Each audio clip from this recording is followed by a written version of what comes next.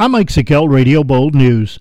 Following the release of 3 prospective redistricting maps, the legislature invited the public to submit comment. During yesterday's Planning, Real Property, and Economic Development Committee meeting, fellow legislators had a lot to say to each other about how redistricting maps were developed.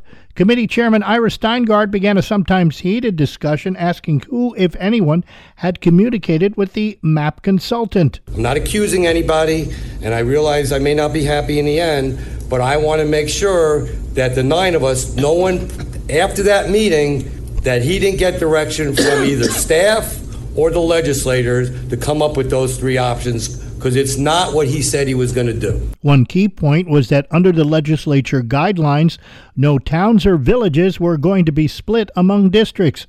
Steingart said it appears that rule had not been followed, with legislator Nadia Reich asking the consultant visit legislators again. How is this possible with population? I want to know what the numbers are and how he devised this. That's what I want to get at. Legislature Chairman Rob Doherty insisted that the full legislature is set to vote on one of 3 maps at their next meeting on July 21st.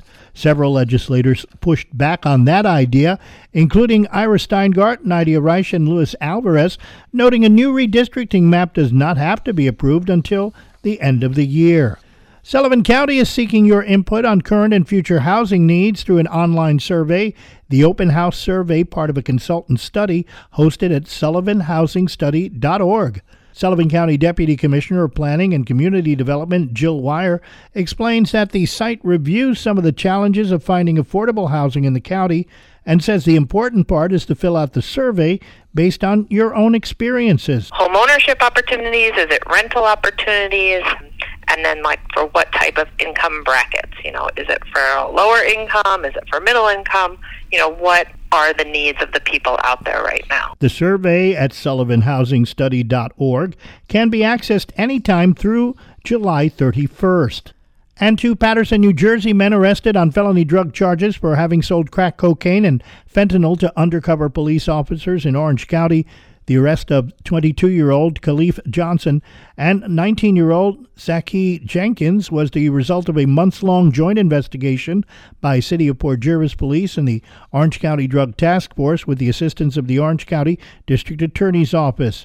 The 2 men charged with 2 counts of criminal sale of a controlled substance for having sold 3 ounces of crack cocaine and 650 bags of fentanyl to undercover cops. The investigation targeted the trafficking of large amounts of crack cocaine and fentanyl from Paterson, New Jersey into Port Jervis and surrounding communities. That's what's happening. I'm Mike Sickell, Radio Bold News.